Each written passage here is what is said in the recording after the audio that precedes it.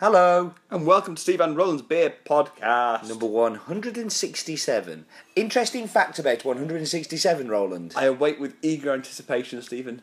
I don't have one. Oh well. Okay. This will just be a poorly researched episode. No, I've got one. Okay. Yeah. Interesting fact about 167. It comes in a podcast series called Stephen Roland's Beer Podcast. It is the very latest number of their podcast. Never say you're short of a fact. Exactly. 167. Oh well. What's the highest breaking snooker? 162.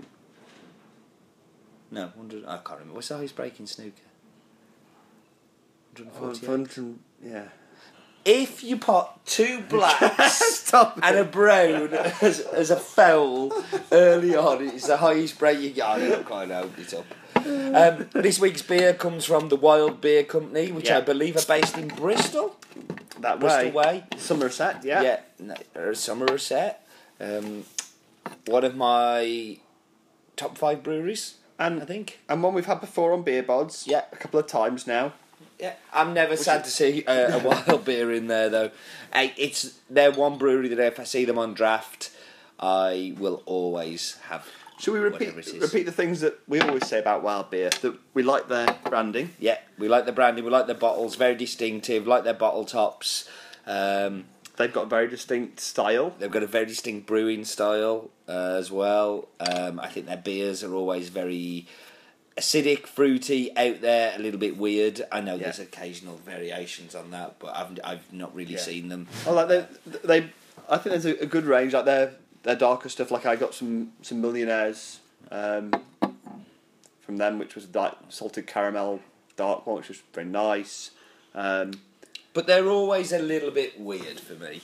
They're never boring. They push the boundaries, but pretty much like Buxton last week, they rarely tread over the line of it being horrible. Yeah. I'm trying to think. There was one I had a couple of years ago that I remember just being absolutely blown away when it was a train beer. I was on the way back from Euston, and I can't remember which one of theirs it was. It was one of their more famous ones, but it was absolutely delicious, and I've loved them ever since. They are very, very good. So this contains water, barley, wheat, preserved lemons, hops and yeast. Mm-hmm. So obviously there's one standout, unusual one there, wheat. Yeah. Everyone uses the preserved lemons these days. I love it. It's 3.6. That makes me very happy. Actually, I've made preserved lemons. Well worth doing. Great ingredient, and this definitely comes through there. You get that salt and the lemon coming through really nicely. Le Hamd Makrad, the Moroccan for preserved lemons, which literally translates as sleeping lemons. There we go. Isn't that interesting? Another flavoured beer. Yeah, that's obviously on flavoured beer. There. Yeah, but again, another good example of how to use ingredients delicately and not kill the beer. It's got a real wininess to it. Yeah. I don't know if I think that salt really helps this. As a beer, that salt is really important. I guess the same reason that we like the things like Magic Rock, Salty Kiss. You know that. We do enjoy sharing the Salty Kiss, don't we, Roland? We do very much. I think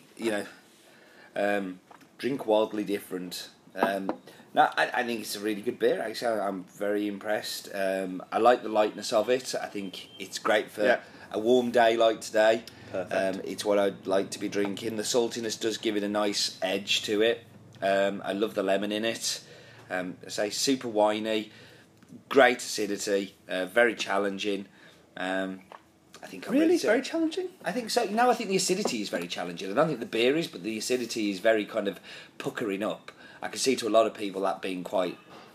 Yeah, maybe I'm spoiled by too many sour beers. To me that's. Oh, listen, but refreshingly tart, but not.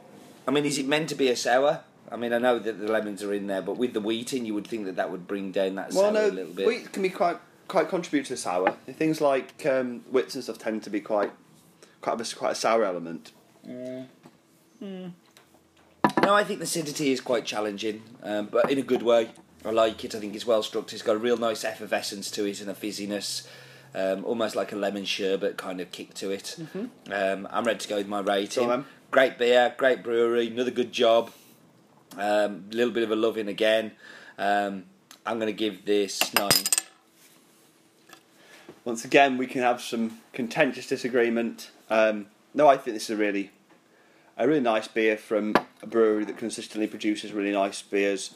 I think it's really good for its percentage. I think it's really refreshing. I don't think it's as super complex as you maybe do. I think it's a little bit kind of like, I'm getting a little bored at the end of it, but on the other hand, I'll definitely drink it again. You are misquoting me. I am not saying it's a complex beer, I'm saying the acidity is complex. It's a world of difference. So I think 8.5 for me. It's definitely a nice beer. Your scoring's shifted recently. You threw Has 8.5. Yeah, you've thrown 8.5 Saints and not. Right, no, I think it's the same. Like 8.5. This is a beer I would drink again, but it's probably not one I will hunt down again. But I always hunt down World. Well, that's it. Like they produce a lot of good beers. Yeah. To say that this isn't one that I would hunt down again is not to. Like that, I would definitely. If you drink saw that this more on stuff draft from in your local pub, it all depends what else is on. Yeah, it's not one that would naturally. I must have that. It's if there's a. you would. I know you would. You're just being contentious and awkward and contraire. There's a lot of good beer. Yeah. What about that news today? Did you see that thing in the news? Nope. They think it was big. You know, people are talking about it. It's all over the internet and everything. No. Big thing. No. This is recorded the week before. Because I'm in Bolivia.